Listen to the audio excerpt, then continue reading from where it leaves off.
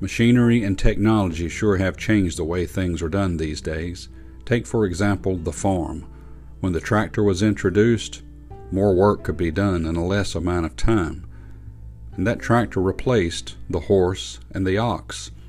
Now the ox, they had to be teamed up, and they would put a yoke about their neck. And usually a team of oxen was two, and that yoke would connect them together so that when they pulled as a team. They were working together. In the book of Matthew, chapter 11, verse 28, "Come unto me, all ye that labor and are heavy laden, and I will give you rest. Take my yoke upon you, and learn from me, for I am meek and lowly in heart, and ye shall find rest unto your souls. For my yoke is easy, and my burden is light." What are people looking for today? Are they looking for an easy way out? Are they looking for less work? I think we're not talking physically here. I think we're talking spiritually. What are people looking for? I think people are bogged down in religion today. They're trying to work their way to heaven.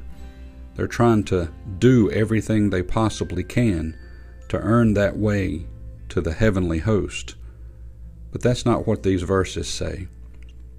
Christ says that His yoke is easy, and that we are to take upon us His yoke. We're to team up with Jesus. Jesus says, "I am the way, the truth, and the life, and no man cometh to the Father but by me." You see, we have to work with Jesus, not against Him. And He has paid the price.